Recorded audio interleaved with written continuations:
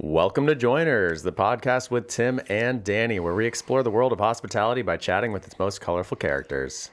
That's right, Danny. What's up, Tim? How you been? Been pretty good. Good. A little bit of running around, but pretty good. Yeah. Okay. How are you feeling? I'm feeling good. Danny, we've been on the electric boats together. Yes, we have been on the electric boats. What do you call Up on Rockwell. Rockwell? Yeah. What do you call that location? It's a good question because I don't know. Yeah, it's got to have a name. Yeah. It's a community of cool things going on there. It is. I remember one of the times we were on the boat together. Liz is the one who turned us on to that. My sister Liz and Brian, our partner. So you can rent these electric boats on the river. You board at Rockwell by like the Metropolitan Brewery, and you can go one of two directions. You can go south towards downtown, and then you get kind of like that river tour, architecture tour, or you can go north towards the North Branch, which is like surprisingly residential and yeah, like there's some beautiful wildlife-y. homes. Yeah. Yeah, I saw a coyote and her pups one time on the banks. Not swimming, but like running along the banks of the river. Is this the time that you brought the Italian subs without onions? Yeah, I think I brought subs from Conti, and Danny, who has made a living in the cocktail world, brought wine. Which prompted... Yeah, then I damaged my finger opening a bottle of wine. Oh, yeah, that's right. Yeah, classic. How did that happen? I don't even know. There was blood. What a disaster. There was blood, yeah. But yeah, but Liz was giving you shit because she swears that... yeah, that's true. That you have never made a cocktail for her. Never prepared a cocktail for her. So your retaliation... Yeah, that's true. So well, I guess we have to talk about the actual trip. Right. So fast forward a little bit. I make a cocktail for Liz with a lot of her favorite things called the Shipwrecker. And the reason that it got this name is because when we were on this electric boat ride, Liz really wanted to be the captain, the one steering this boat. And I think even Tim and Brian were like, I don't know if that's such a great idea. And within minutes, Liz nearly shipwrecked us by basically steering our boat into the banks of the river. And they can get away from you. So to give the listeners an idea of what these boats are, it's like a donut-shaped boat. And I guess, yeah, that one was donut boat. They have other shapes, but we were on a donut boat. So you can actually you can turn the rudder in a way in which you can actually do donuts. I think that one was actually, we've done it on the donut and the other one. I think this was the non-donut. Okay. This time. I think I like the donut. Yeah, it's pretty fun. It's got a shade there. It's easy. It's quiet because it's an electric motor. It goes 7 knots maybe. It's not very fast. I don't know the knots. But when you're heading towards the bank, it goes very fast. Yeah, it seems. Yeah, exactly. So that was the first and last time we let Liz take the wheel. Yeah, but. The Shipwrecker is no longer on the menu. No, it is not. But it was a delicious drink. It was a good one. What was in it? It was a gin and passion fruit refreshing drink. Anywho, what is near the dock where these boats are taken out? That's right. Which I've just learned is called Rockwell on the River. Oh, nice.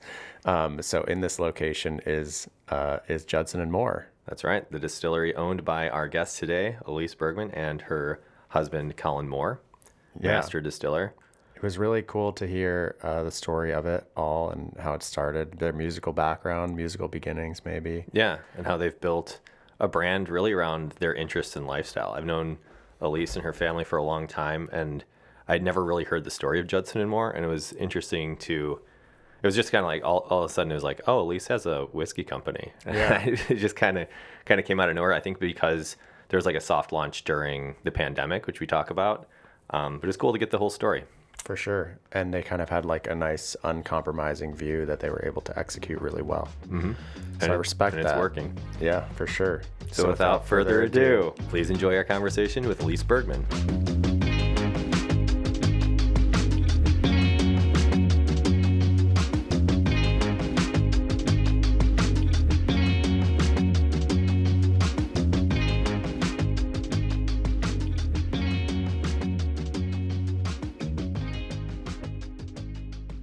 Elise. Tim. Welcome to the studio. Thanks for having me. Last time I saw you, I think I was acing you on the tennis court. If I remember correctly, I took away the W. That is true. Elise and Collin dominated a Memorial Day mixed doubles tournament. I were will you playing say with? that was, well, Shannon was my partner. Can and I Shannon will play? say it was her very first time playing tennis. Oh my God. Wait, Which is odd. We beat you when you were playing with Elliot, my brother, who It was also it was Elliot's the first So time. Tim's not telling the truth. Elliot was like high school champ. And Was he really? It was the first time I ever beat Elliot. So Elliot was not. Oh, he was the champ of the family in high school. No, of the high school. That can't be right because I know this because Elliot's older than me, but I made it to the state tournament. I love Tim my just freshman year correcting this. in doubles, and I played Barrington at the state tournament first round, and I got my ass smacked around the court, and it was like, I think it was like 1-0. It was like maybe a 25-minute match. Do you remember the names of any of the players? Yeah, it was Adam Morgan, who Elliot later told me his yep. dad was a tennis pro, so that explains that. And I don't remember who his partner was. Okay. But I think they made it pretty far in the tournament, so I didn't feel that bad. But yeah, Nice. Barrington had a pretty strong team compared to Joiners Woodstock. listeners are going to love this tennis history. It's important information. I mean, you're wearing your U.S. Open hat, which people might not be able to. It's probably see this through U.S. the- Open golf. Yeah, this is a golf U.S. Open hat. But But he is a fair enough. tennis fan. I don't talk about golf. Danny was invited to go to the U.S. Open with me last year. He declined. That's true. Not even politely. He just declined. Yeah, I just pretended I never saw the messages. Yeah. So anyway, so you and Collin, do you play tennis together frequently? We Like do. as a team? No, well, we play just singles against each Yeah. other once a week, and then this summer we're playing some mixed doubles. And does that get pretty heated? Oh yeah. I would imagine. Where do you guys play? This summer we're doing just Park District League, essentially, playing mixed doubles, and then I play at Midtown on a women's team. Oh, cool. But Collin is very competitive, which Tim knows because they play. He's extremely athletic. Every once in a while. He hasn't even yeah. been playing tennis that long. He's very good. He played a little growing up, but not on a team like we did. Yeah, sure. But very competitive and like better at leading the winningness. So I have to keep up or really. Yeah, the really couple that hold plays on tight. together stays together. And you guys also play music together. We do, and we run this whiskey distillery together. Yeah, so, I feel like think that's, we like each other. Yeah, that from a brand holistically, I feel like a bluegrass band couple that makes whiskey together, it's a nice package. Yeah, it's a vibe. Yeah. It's a great vibe. What instrument do you play, or what? Primarily play stand-up bass and sing. Collin plays guitar and sings, and we in this band, Big Sadie, we both write songs. Every so often, I'll play guitar. If we're doing a duo show, we'll do two guitars. Is the singing shared equally?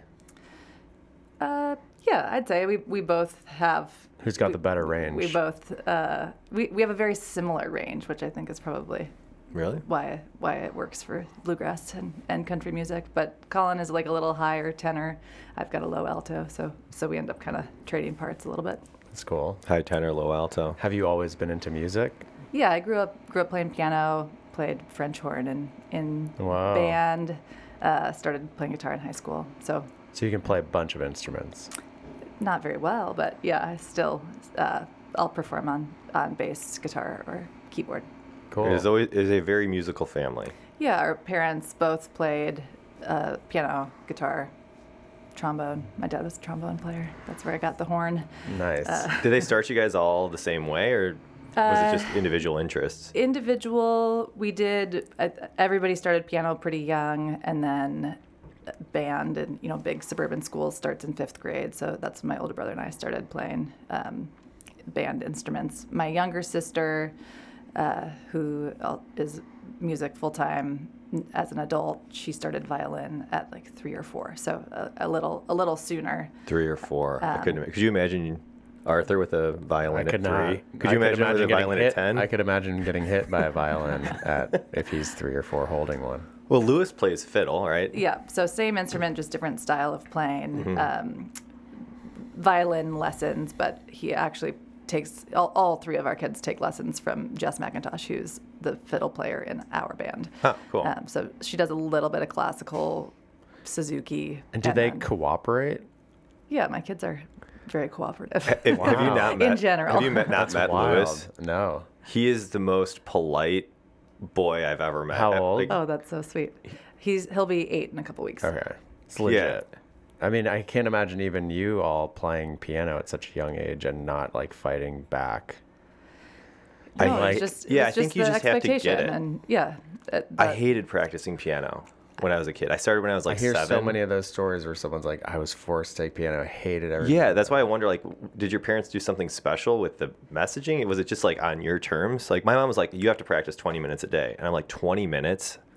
I'll die. I'll die during that time. I definitely push back on practicing and, taking classical piano and wanting to learn the pop songs, or taking jazz piano, and that I think stayed engaging when I was a little bit older, but certainly a struggle. And I remember all my siblings like begging to quit, or coming home crying, So and wanting to not do it. That checks And I out. think our parents did a pretty good job of making it sort of a requirement, or it's the expectation. It's like behavior, or it's an expectation, but letting us Bergman Gen Ed. direct it enough that it felt like something that we wanted to be doing, and then time away from music.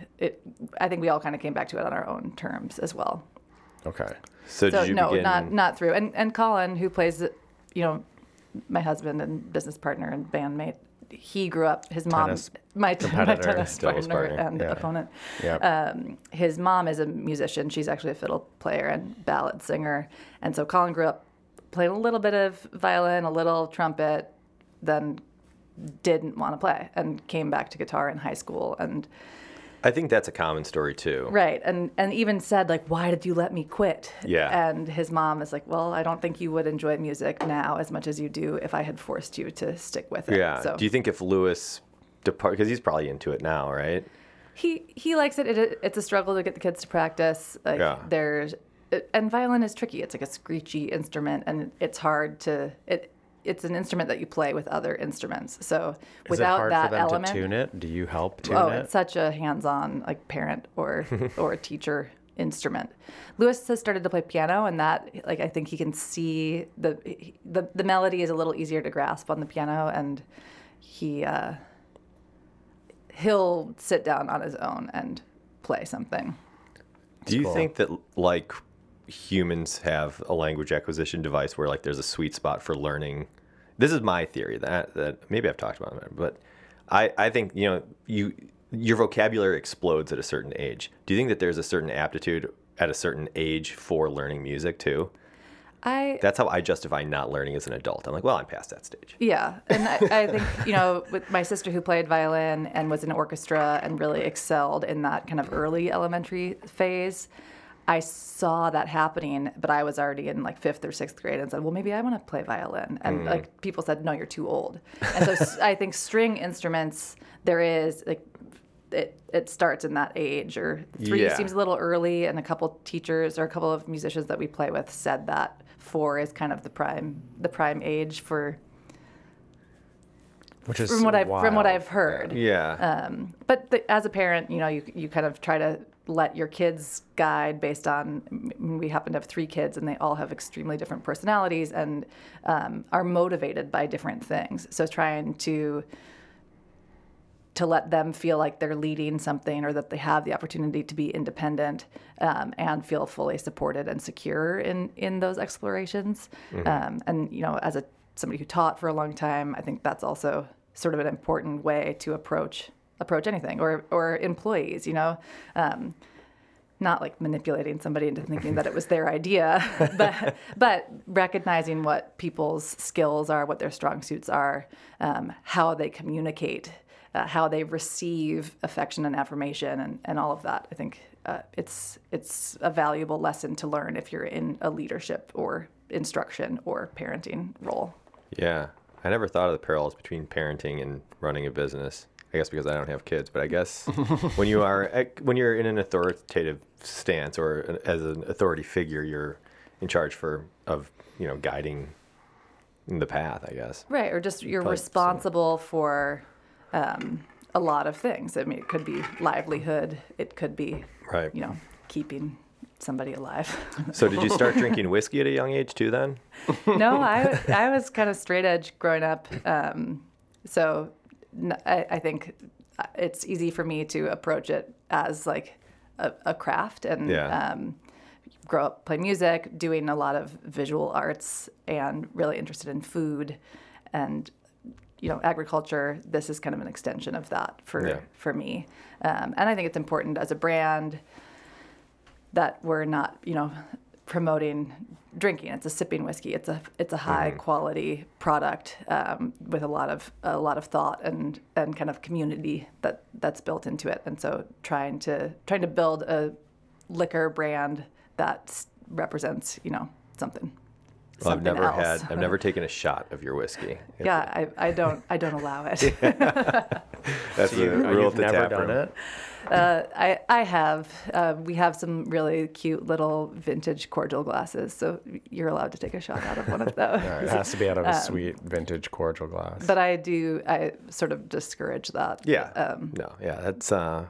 That's a real inflection point in a night when the shots start going. Yeah, the original Del Maguey mezcal cases used to ship with a sip it, don't shoot it on the side.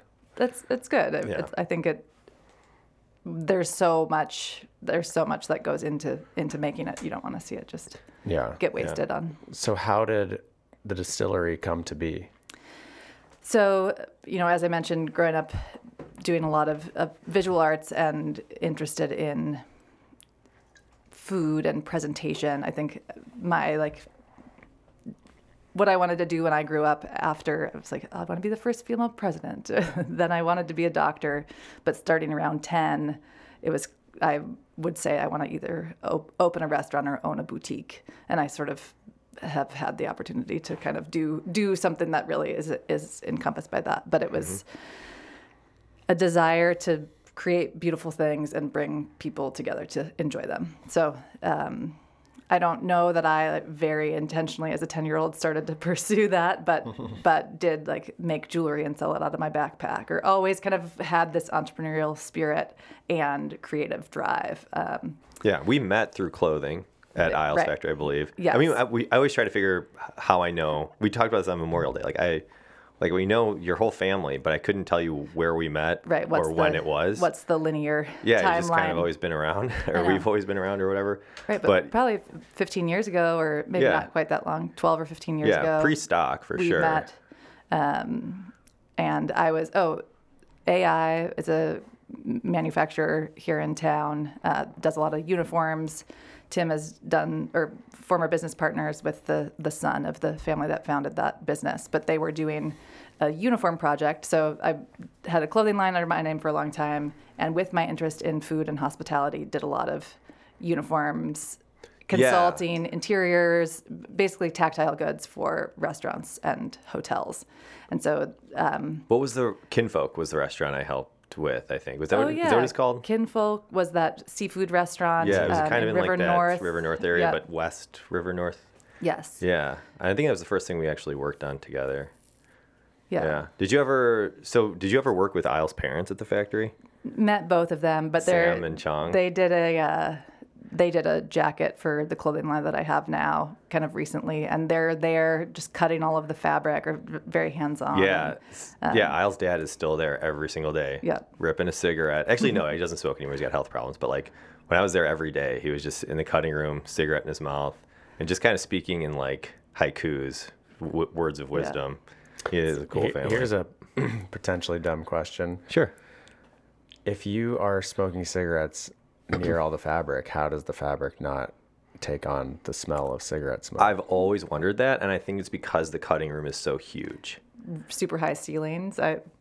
They're also Korean, and there's a very funky fridge there, and you've talked so about this that. always smells like kimchi in the in the cutting room too, and the clothes never smell like kimchi or cigarettes. Well, so. that Must be the but ventilation. cigarette smoke, when you're in a bar, or when you used to be in a bar that had smoking, or if you're Terrible. overseas, you'd come home and you'd stink like cigarette smoke. I mean, I use a know lot how of that doesn't vintage work. fabrics too, or I'll source from eBay or antique stores, and there's always comes from a smoke-free home, and you can tell exactly. you can tell when it doesn't. So I think Isles' dad it just lingers. knows some magic Do you have a somehow. trick for getting rid of that smell? No, she doesn't buy I that. don't. She buys You the have to wash smoke-free home with stuff. vinegar. Vinegar, let it dry in the sunshine. Some of that natural Sunshine bleach. dry. And pray over it. That's like, you ever go to Richard's bar? No. The where's one that? bar. Oh, also where you can at still River, smoke. Yeah, River it's like North. Grand and Milwaukee. Yeah. And Yeah. Marshall If or you Halstead. wear a disposable outfit to that bar, Disposable you won't want to wear outfit. those clothes again, even after the sunshine I dry. didn't know that was legal. So, who wanted to do the whiskey distillery? Yeah, Is whose that you idea? or your partner So or your husband? Colin and I, with my background in design, hospitality, and then a big interest in growing food, kind of from an like herbalism and nutrition point of view, but just discovery and curiosity too. And then his interest, he works as an engineer for a long time, but also, we have had a garden for a long time, and just super curious human. Have this band together. We kind of daydreamed about what our long-term goals were. So talked about sort of retirement plan. It's like, let's buy an old fire station and convert it into a community spot, music venue, health food, home-brewed beer, whatever it is. So just kind of early in our relationship, knew that we worked well together and enjoyed doing things together, and kind of started talking about what it would look like to actually go into business together, or put our efforts. He didn't want to help me with my clothing line. What's something that we could do that ties together all of our skills and interests collaboratively? So we just started talking about that. We were, making kombucha, home-brewed beer, sprouted grains. I started making bitters with some of the herbs that I was growing, and just sort of riffed off of what we did together.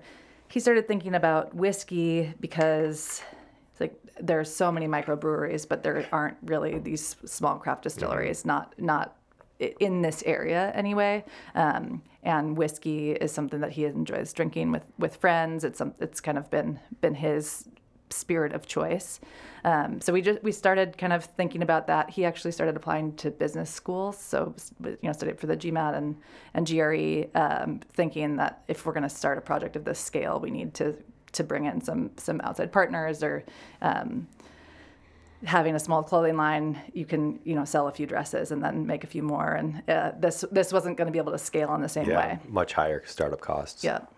But he, a little bit of a sideline, he was working as a civil engineer in water resources, and somebody that he worked with heard that he was applying for grad school, and he essentially got offered to get a master's in his field, civil and environmental, in the top program in his field. And so it's like, well, okay, I'll do this. It's a 1.5 year program.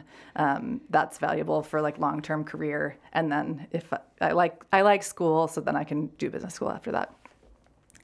So, and also it didn't seem very accessible. Separately, my dad, he's an entrepreneur, ran a business for a long time in the finance realm. Always had ideas for us. It's like, oh, you're a designer, you're an engineer. Let's design a retractable fence to keep the deer from eating the hosta or whatever. It's like, no, not too interested in that. Or Collin and my brother Elliot, who we talked about earlier, did end up building this really beautiful stone wall at the family property where I grew up. So my dad was always kind of engaging us in our skills, because he knew that we were passionate about things. And capable of execution. Like the fire pit at your house is like, I was like, man, this is a cool fire pit. And Ellie's like, well, you don't even know like how this thing was designed. And then he explained to me, I was like, wow, a lot went into what's the this fire pit one story? fire pit. It's just, I don't know, you just kind of hike up in the woods and it's a fire pit, but it's council like ring, Yeah. Meeting of the minds. You gotta it's where you'd go for a Zanza. create space in nature to come together. But it's like aligned some way with directions, maybe guided by the stars or something like that. It's all very intentional. That was an Elliot and Dad project that I appreciate, but was not as involved. But my dad was super curious and able and just always engaging people to do the best with their ideas. And separately, one of these times it's like, okay, you're a designer, you're an engineer. He said, bourbon is huge. But what we like, and we would buy my dad, interesting bottles of Japanese whiskey for Christmas. Or that was sort of a way that he and Collin would exchange around interesting things happening in the food and beverage. So bourbon is so hot, but nobody's making a really great rye in the same way. That's what we tend to enjoy. Let's make rye whiskey. And this is, long into our kind of like daydreaming and brainstorming. We already had a business plan for this project that my dad came to separately. So it was a very aha moment.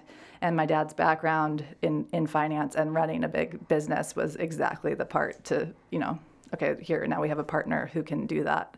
Collin can focus on the whiskey making. I can focus on the design and hospitality side. So it was kind of like the missing piece. Yeah, everybody playing to their strengths. Exactly.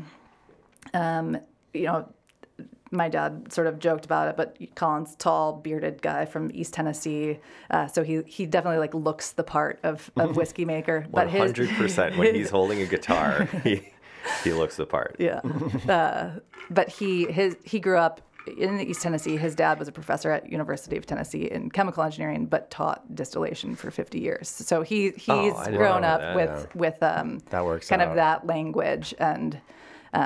Most of his family's in hydrology or chemical engineering, but he went into civil and environmental.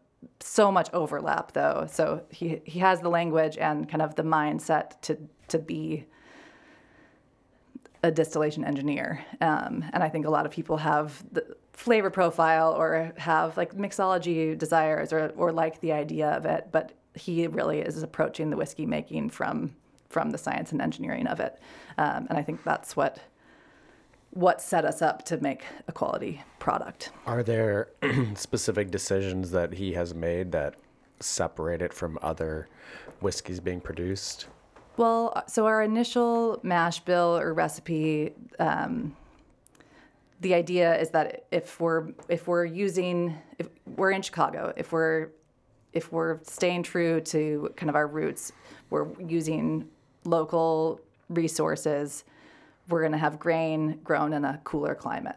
So a rye grown in Minnesota, Wisconsin, Canada, Illinois is going to have a little bit more spice than a rye that's grown in that like the grain more belt. southern, traditional area. So that just the flavor of the grains, using Lake Michigan water, using Minnesota white oak, weather is going to kind of influence a more northern recipe of a rye whiskey. So are all the barrels Minnesota white oak? All the barrels are Minnesota white oak. So they're all virgin barrels. Yes, all new charred oak. We worked with a cooperage in Minnesota for a little bit. It was a father-daughter team, and we liked that idea since it was father-daughter, son-in-law situation in our business as well. They kiln dry the wood, and then we now are working with a cooperage in Kentucky, and they air season all of the wood, so it sits for 2 years, and there's a noticeable difference in the way that the whiskey comes out of those barrels. So they're all Minnesota white oak that's been air seasoned and then charred, and then we put the whiskey in those. What is the cooperage in Kentucky contributing? They quarter saw all of the oak into staves, and then they put the barrel together. From Minnesota, yes, but they're and assembling they it in assemble Kentucky it. and then putting it back to you. Yes, exactly. Cool. And then the Minnesota, my dad was from Minnesota, so that just like the regionality of that is important, but also colder weather trees are going to have tighter rings, and so that's going to interact with the whiskey in a different way as well. And are these all 55-gallon traditional? So when we first started, we would fill a 25, a 35, and a 53. Okay. And then we Collin is so data, engineer's mind, so data driven that he just, you can read all of the information, or there's this idea that smaller barrels can make it age faster. Yeah. And some people scoff at that because then it tastes too woody and whatever. Yeah, but wanted all the information for ourselves. So all the first barrels were very tiny differences in the amounts of grain that we were using, and then everything went into one of these 3 barrels. And pretty soon, even after just a few months, decided that those smaller barrels were in fact too woody, and we weren't going to use those. So we emptied all of the smallest ones, and actually now we put them into some used Woodford Reserve barrels. So those are finishing in something else to try to kind of mellow out that wood flavor. And And now we're just using the bigger traditional barrels. Cool. It's cool that you could see right away how much like the whiskey was leaching the wood flavors. Yeah, and it's, everything is there's such a long timeline on the experiment or learning how it tastes. And I think another approach that maybe is a little bit different is I think some people, you cut the whiskey heads, hearts, and tails, so you get rid of the poison, and then you get rid of kind of like the dirty, gritty flavor. Some people do wider cuts in that hearts to have better yield, but Collin has been kept that pretty narrow to really let the kind of distillate come forward. And they say the artistry is the cut. Yeah, and I think he's got a good nose and a good palate, and that's been something where yield is maybe not as high, but then it ages really beautifully. What's been your favorite expression so far? So we have 4 that we're doing consistently. Initially, we were just planning to do rye and a high rye bourbon, but with this early experimentation, had some kind of surprises, and the surprises have been kind of the best sellers. So we have a red corn bourbon, which I love. That's kind of a fan favorite. The farmer in central Illinois who grows our corn said, "Hey, I have some of this, Bloody Butcher heirloom variety. Do you want to try some?" So we were just going to mix it into kind of the rest of our bourbons, but kept it separate just for the data. And the flavor, it was amazing how different the flavor profile came through, even in the unaged spirit. So like a yellow dent corn is going to be a lot sweeter. That's going to give you a lot of that kind of traditional caramely bourbon flavor. The red corn is a slightly higher oil content, a little less sugar content, and a lot of people have described it literally as it tastes red. But I think berry or antioxidant, it has a little bit of a tartness to it, and it's clean, it's mellow, it's really lovely. It doesn't have, our traditional bourbon has a higher rye content too, because I think sort of house flavor is a little less sweet, just personal preference. So are these all bottled at the same proof? Yes, everything's at 94, and that we did sort of a test of barrel strength down to 80. Yeah, that's the Elijah Craig proof as well. And that was you can see it. We have it on the shelf in the bar, kind of like favorites. The 94 was the one that people came back to the most. Cool. And so you crowdsourced that info? Just with our team. Yeah. And a few other folks.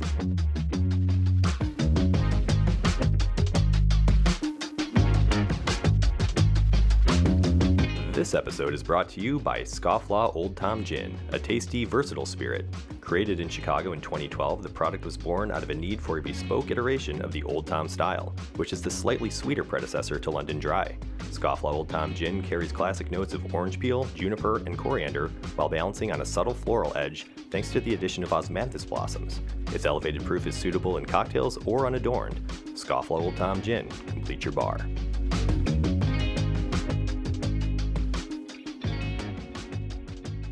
Let's talk just like the basic build of a whiskey, because specifically it has to be. I toured Buffalo Trace many years ago, and they went through the percentages of grains. What constitutes whiskey? What rye? How does that work? Depends if it's straight bourbon or straight rye. Well, it at least does. Yeah. So I think that's a super common question, or a lot of times people are like, how can you make bourbon if you're not in Kentucky? But that's a very common question. To be bourbon, it just needs to be 51% corn. To be rye whiskey, it needs to be 51% rye. And so your red corn, is that 51% 100% red corn, or is that mixed with a different corn? So we've tried a few different mash bills, but we're doing the red corn is just red corn, no yellow corn. The rye, for a while we were doing 70% rye, 20% yellow corn, 10% malted barley. And then that changes a little. We did like a 65, 15, 10. Everything consistently has 10% malted barley. Okay. And then that, we haven't gone down to 51%. We're keeping kind of the primary ingredient somewhere between 60 and 70. It's the same barley across the board? Yep. Cool. And then another kind of experiment is this single malt that we weren't intending to do. My dad was very fixated on this idea of doing a hickory smoked rye. And then that would give the rye a little bit of a smokier flavor. But we tried hickory smoked. We tried a number of smoked ryes and a number of smoked malted barleys, and then just did our rye. And then the intention was to blend them back together.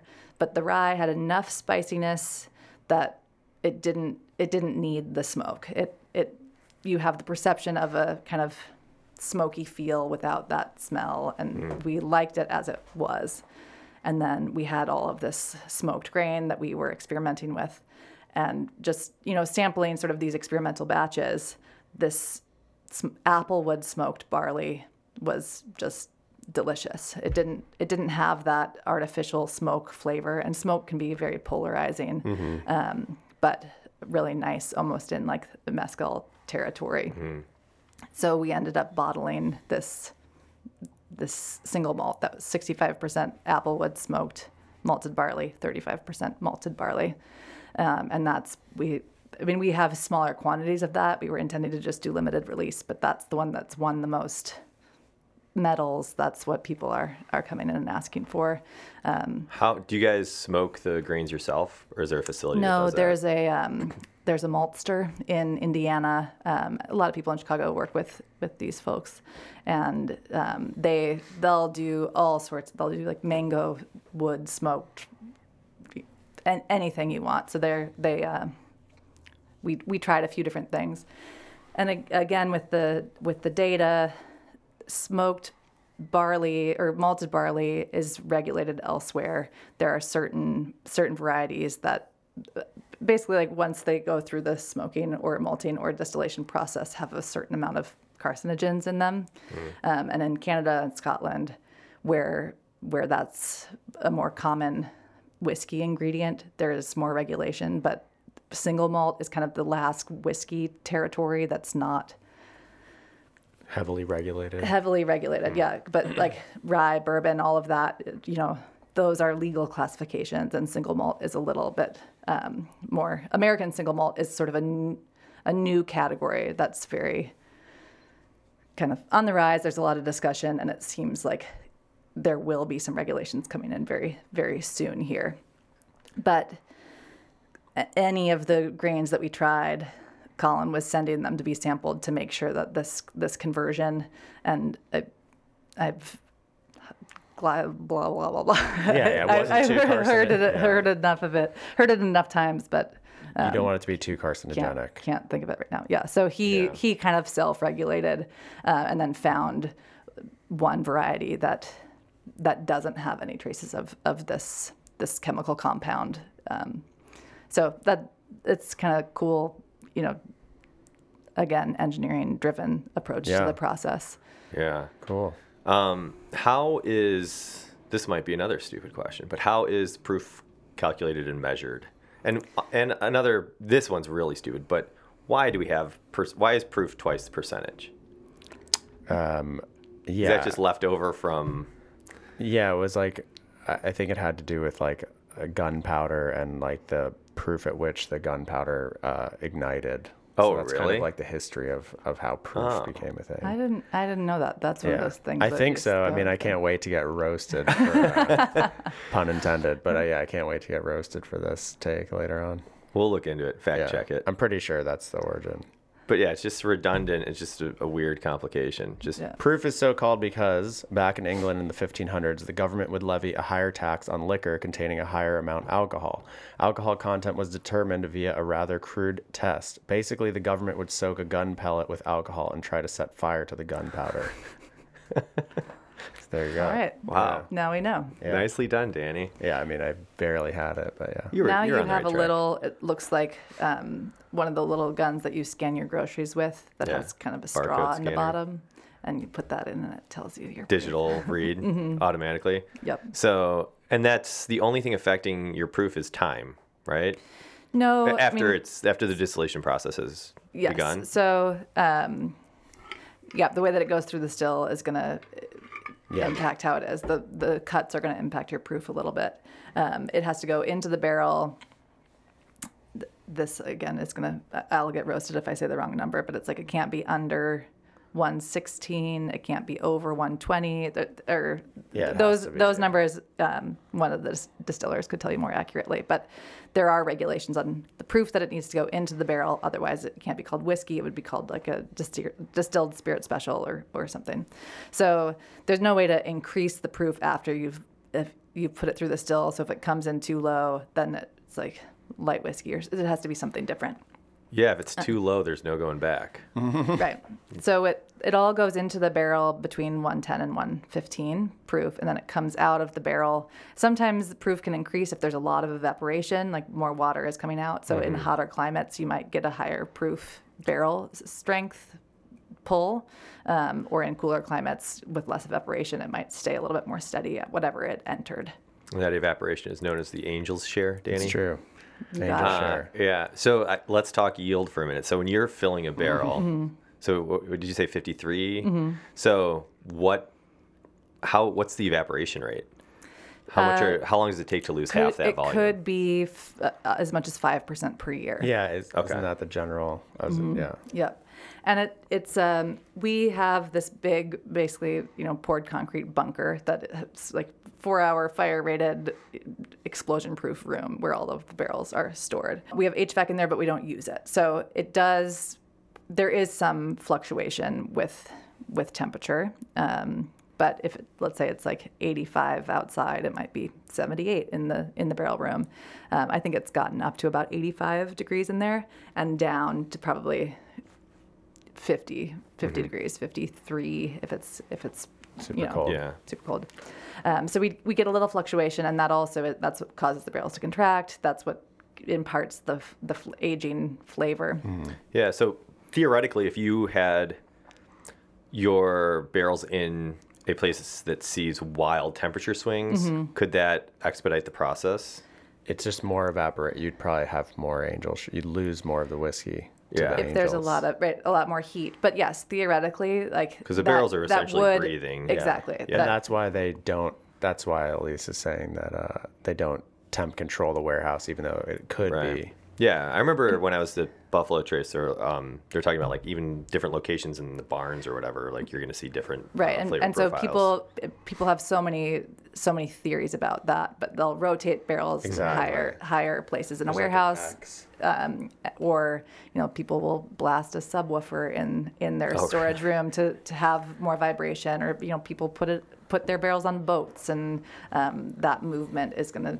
And you guys sing to your barrels. We sing folk music to Your, our your barrels. kids sing to it. Let's transition a little bit into the events. Well, let's talk about the space first. Did you guys start out?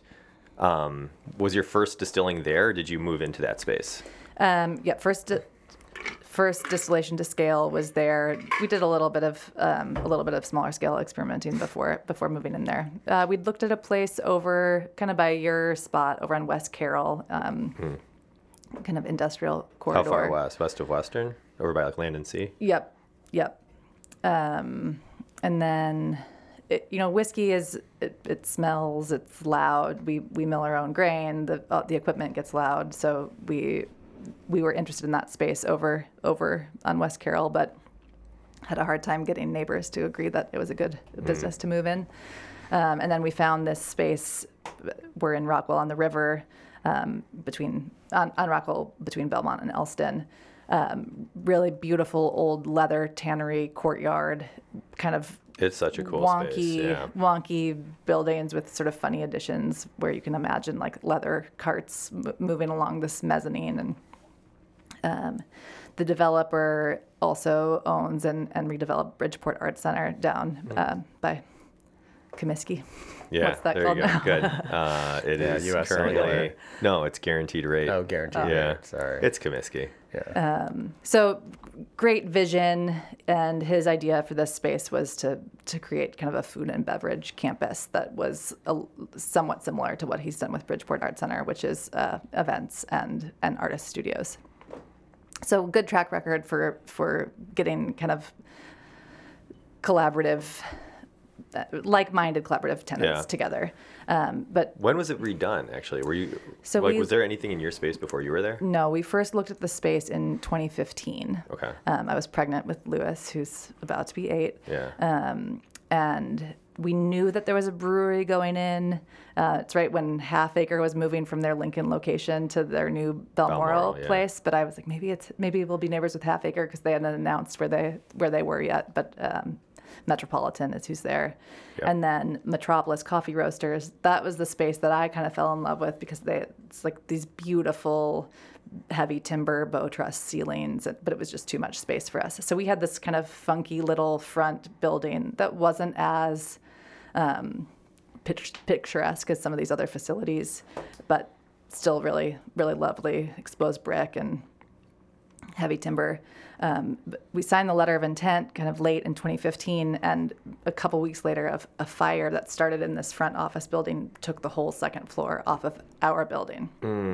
So we thought we were going to go back to, maybe we'd appeal that West Carroll landlord or kind of back to the drawing board. But what ended up happening is that they reconstructed the space with our use in mind. So the timber that was in there was actually like 2 inches shy of what you need to keep it exposed. So we would have had to drop the ceilings, even though there was this amazing wood there. So now we have the timber that's the right scale to leave it exposed. And then the mezzanine that was around the whole side of the building, we kept for our office, but now we just have a big open room for where the barrel storage is. And then the production room, we actually didn't put the second floor back in. So now we basically have a 2-story room where the still is that gives it a lot of space. And the still that we use is made in Louisville, Kentucky, Vendome. It's just a beautiful piece of equipment. So we get to kind of have that column go high into the ceiling, and we could scale. We have 4 fermentation tanks now, but we could kind of scaffold and do a second level kind of build up. But it's a big, beautiful room full of copper and steel. How many barrels are being aged at any given time? We have about 450 barrels right now, and we have capacity to increase production, but our storage was kind of the bottleneck for a little while. Will Glasick, who I mentioned earlier, who grows our corn, they have a small distilling operation as well. And so he has a big warehouse down in Paxton, Illinois. So he'll bring a couple big totes of corn and then take some barrels back to their facility. And then some in Tim's apartment. I have some bottles stored in my liquor cabinet. It's true. It's not really scratching, not really making a dent. No. Sorry. I need more. I could take on more anytime. Right Just now, full we barrels. fill approximately a barrel a day with our production schedule, but we could ramp that up to we're doing more like, instead of 5 a week, we're doing 15 a week or so. Yeah. So that's the goal, but we'll fill and empty. But in this early phase, I mean, we started distilling in January 2020. So we have a couple of barrels that just turned 3, but now we have more and more consistent product that's 2 years of age that we can pull from. But until, March of this year, we were just like emptying half barrels or quarter barrels to fill enough bottles to kind of fill our shelves keep and it the going. handful of accounts that we have. How old do you want it to get? 2 years is like pretty optimal for a rye. Bourbons, I'd say, 4 years is going to give you a better quality. We'll try a 6-year. I mean, I think favorite batches will hold back, a third to half of the barrel so that we can do a reserve release or something. So we'll just keep trying. So much of why we got started is an interest in experimentation and curiosity, and it's fun that we don't have to stop. I mean, we'll continue to do these 4 flagship products, but just distilled a rum. I don't think we'll ever bring that to market, but we do have this tasting room where there's an opportunity to share. We're about to release, it'll just be 100 bottles or so of a smoked bourbon. So it's a smoked corn and smoked malted barley. So there are opportunities to kind of play a little bit.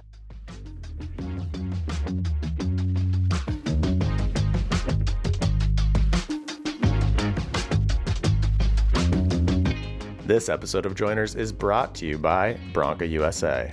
Question, Danny. What's your question, Tim? My question is, how would you categorize Fernet Branca? I would consider it an after-dinner drink or a digestif. It is an Amaro, so Amaro just means a bittersweet, herbal Italian liqueur. Okay, so you would drink it after a meal? I would drink it after a meal, one that is either particularly heavy, rich, to help aid in digestion, or just because I think after a meal it helps cap things off to have something that's like a little bitter, a little sweet. So it sparks digestion, you're saying? I think so. So if you have an upset tummy, you're reaching for the Fernet. It's the digestion kickstarter. Okay. Yeah. All right. I don't know that I've ever used it in that way, but I will now that I know. Yeah. How do you usually use it? Ripping shots, man. Ripping multiple shots back to back. Yeah. Beer and a shot. Love that. I think that's it's one of the options at Sporties. For the low life, you get a high life and you get a shot of either bourbon or Fernet, right? Yeah, it's the industry handshake. Yeah. All right, cool. Cheers. Cheers.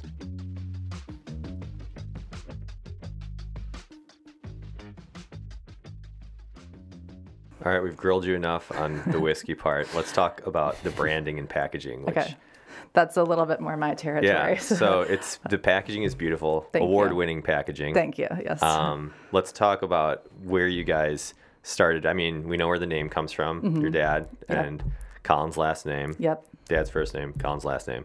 How did you start with the branding, logos, fonts, all that stuff? Where did you take the lead on everything?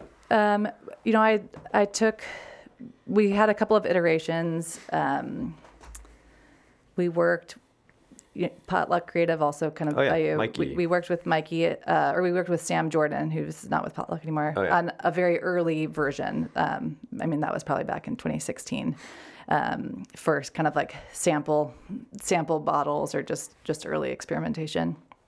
And then we worked with another gal, Wink is her brand.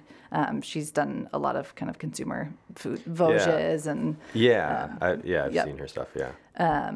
And it's tricky because you don't want to lean too heavily into heritage, or you don't want to lean too heavily into newness. And I think what we're trying to do is create a very simple quality, superb product. And so branding needs to match that. And so we are very design minded, but there needs to be something that's super classic and approachable without feeling too throwback. And I think that's a hard balance to strike. Yeah, especially with the whiskey world is a thing of tradition and heritage. So how do you walk that line as a new brand? Yeah, that's a really delicate balance. Right, and in a way that feels true to what our story is, which is, like a Tennessee engineer with a distillation background and, Minnesota-raised businessman who grew up on farms building silos and is like obsessed with trees and grains and cool stuff.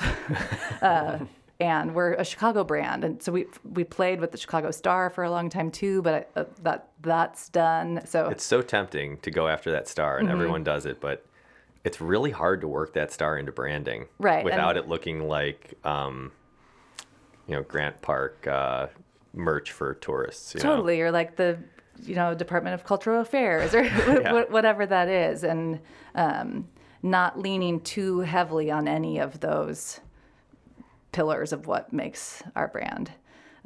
So it was a challenge. And I also, my role is kind of design and community. but after my dad passed away, I took over a lot more operations. So I didn't quite have the bandwidth to take full responsibility for it in the same way. So we ended up bringing on these designers from Austin, Texas, Land. We love Land. They've done a number of whiskey brands. They're partners in Madre Mezcal, which is like all the rage right now. And they take a really lovely approach, kind of holistically thinking about all of that. And I think the first stuff that we got back from them felt a little too new, or we were missing.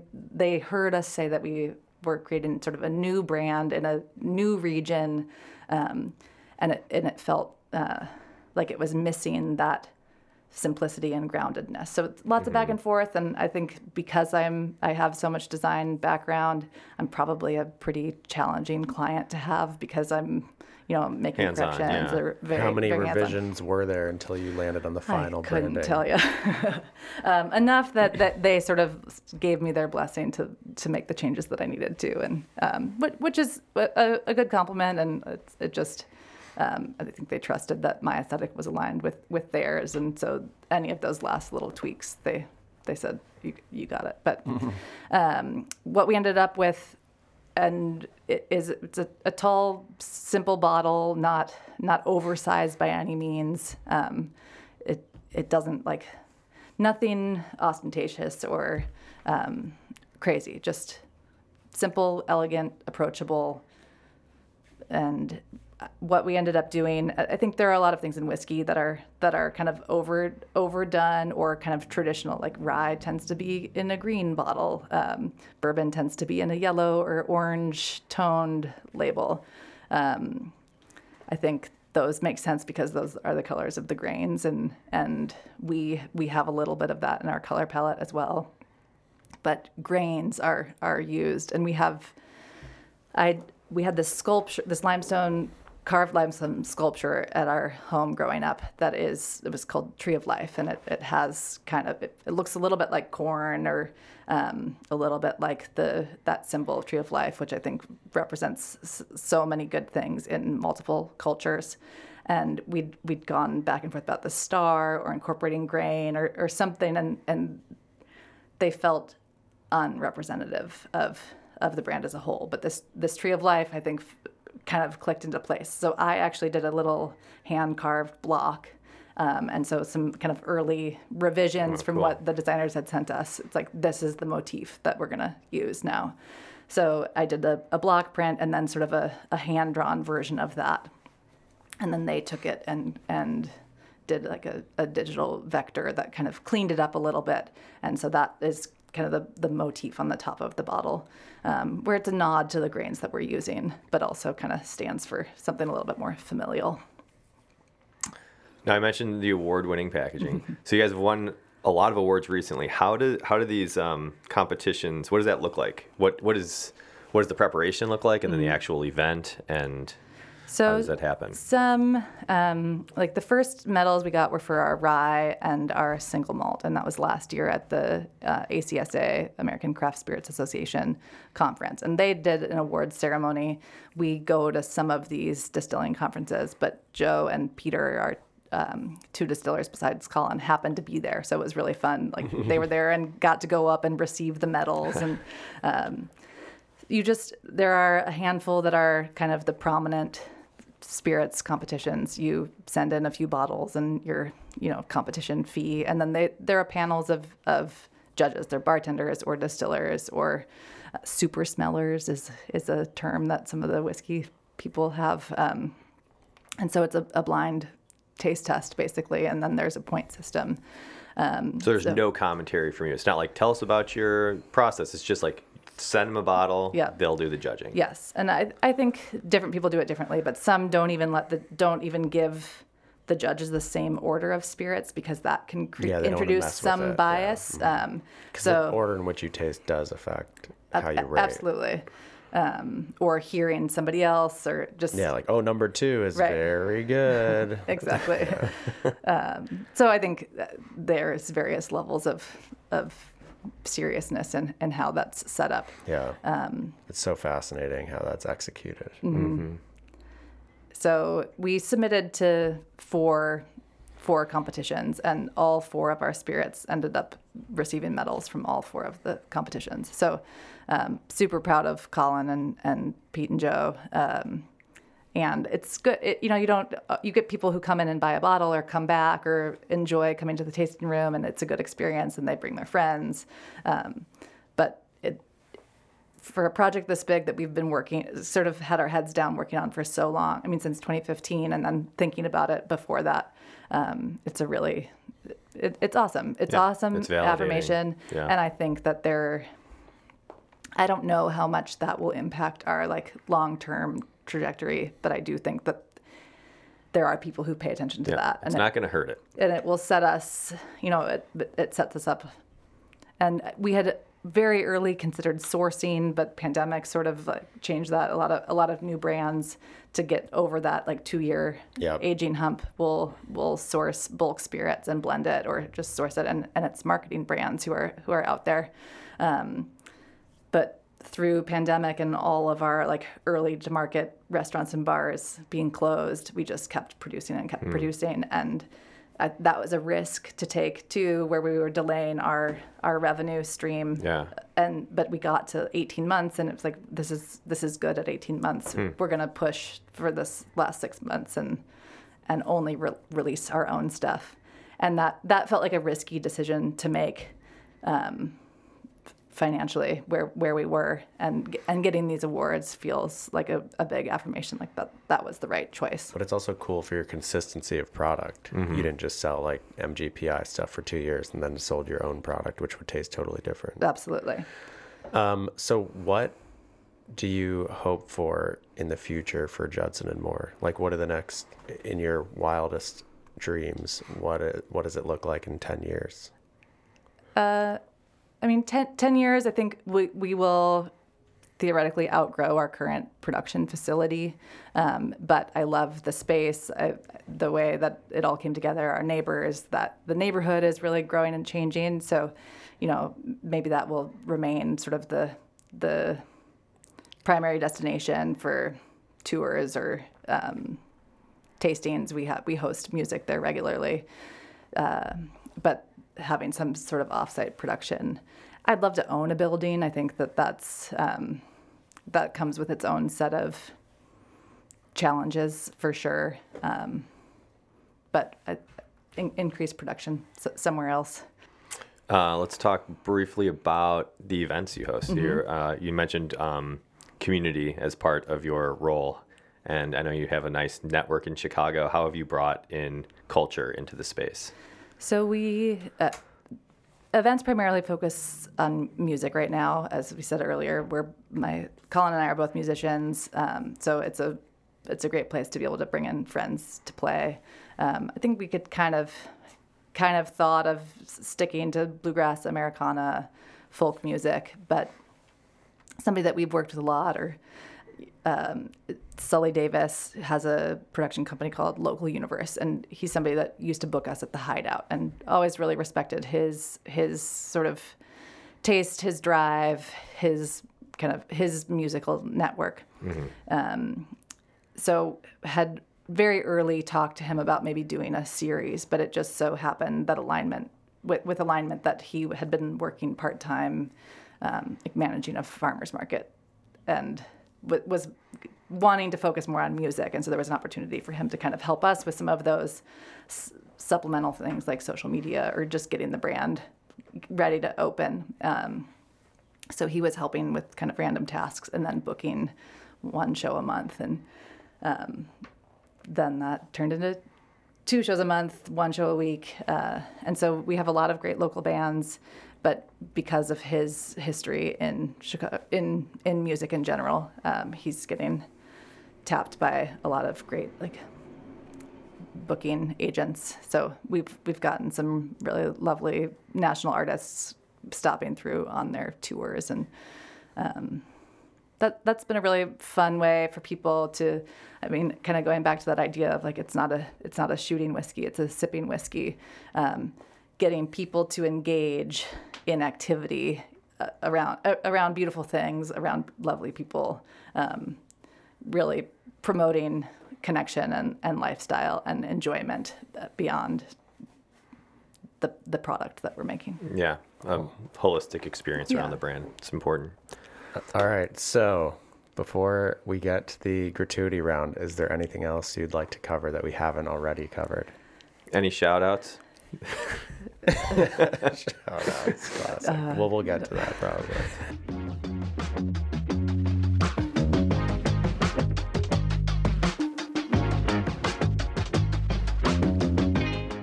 This episode of Joiners is brought to you by Stock Manufacturing, makers of fine hospitality workwear. You obsess over the details in your space, so why stop at your staff's uniforms? Stock has something for every aesthetic. From fine dining to a corner cafe, they've got you covered. Choose from in-stock, ready-to-wear options, or design the perfect custom uniform for your team. For more information, visit stockmfgco.com.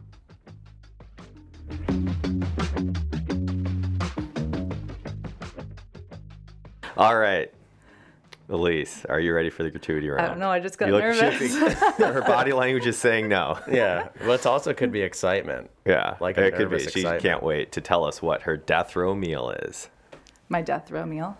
Yeah. I don't know if I'd go for like sushi or like steak street tacos. Okay. Yeah, What's that's a your good- street taco spot? Zacatecana, right on California, by the distillery is a good place to Yeah. go for a good steak burrito. Yeah. And then what's your sushi spot? Sushi's tricky. I haven't had like really good especially in the sushi Midwest. in a long time. I love good sushi, but I end up enjoying mediocre sushi a lot Yeah, of the time. there's a lot of those spots. Same. We've been enjoying Sushi Doku. We live not far from there, and that's a solid takeout for us. It's convenient. Nice shout out. It is a good shout out. Doku represent. Susan and Harlan, we appreciate you. All right, what's your favorite hidden gem restaurant? Back to the Mexican El Barco Mariscos on Ashland. Good Oh, one. cool. And what's That is the a good order one. there? Got to get a michelada. I like the michelada. But the margaritas are sweet, but I don't mind. Mm-hmm. I get a whole red snapper, Okay. and their chili paste dip is so delicious. I haven't been to Yeah. El Barco in a while. Let's do it. Yeah, it's patio season. Let's add it to the Have you been list. to Alegrias across the street from there? Probably. I used to live there and just would. I Back love and a forth, good taco. Yeah. They have a kind of signature shrimp dish that's really tasty. All right. What is your favorite fast food? Tim's been one-upping all of your answers. I love this. I'll keep it going. I'm not big into fast food. No, I didn't think you were, but in a pinch on a road trip with the kids, where are you going? Wendy's. Wendy's, Yeah. okay. Spicy chicken Second person to sando. mention Wendy's. I like I mean, maybe it's because they're sort of a healthful option. I like the baked potato Okay. with all of the ingredients. Sometimes they have broccoli, Wow. cheese, and sour cream and chives. Loaded potato. But I also like a Culver's Butterburger. Excellent Nice. choice. All right. What unexpected trivia category would you dominate? I'm pretty good with the celebrity category. Really? Mm-hmm. Pop culture? Pop culture, yeah. You and Shannon should get together and talk about that stuff. I remember people and names, so Yeah.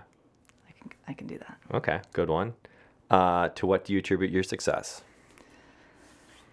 Hard work, opportunity. People. I think remembering people, being connected. I think there's a lot to be said about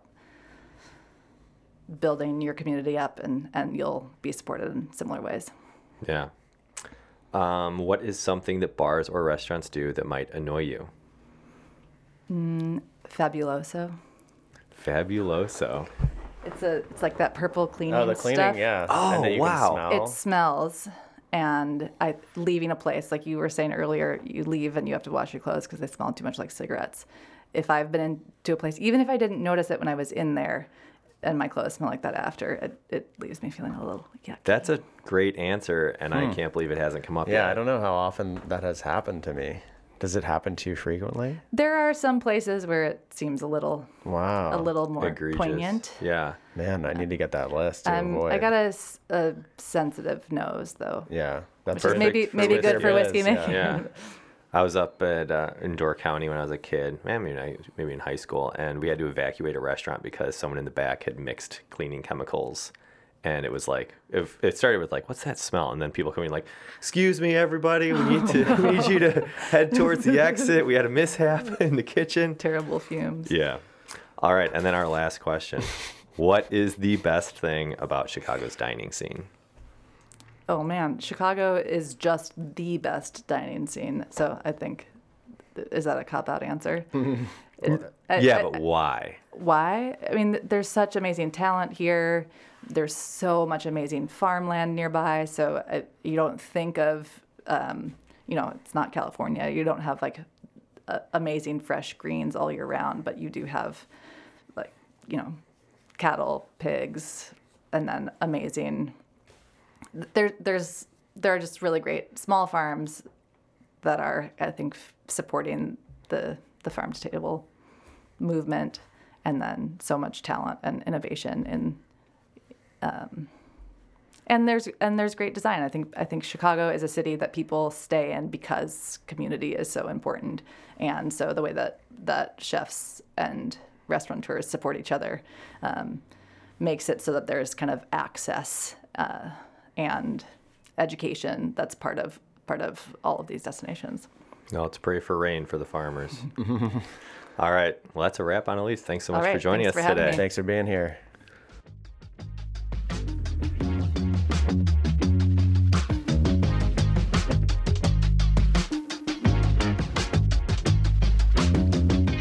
And that concludes our conversation with Elise Bergman. Thanks for listening, and please remember to like and subscribe to the pod. Tell your friends about us. Drop us a review if you're so inclined. You can catch extra content on Instagram at JoinersPod. And remember, this episode was produced by Matt Haddock, music by Captain Cuts, and reels by the one and only Joe Guzzo III. Thanks for listening. We'll see you next week.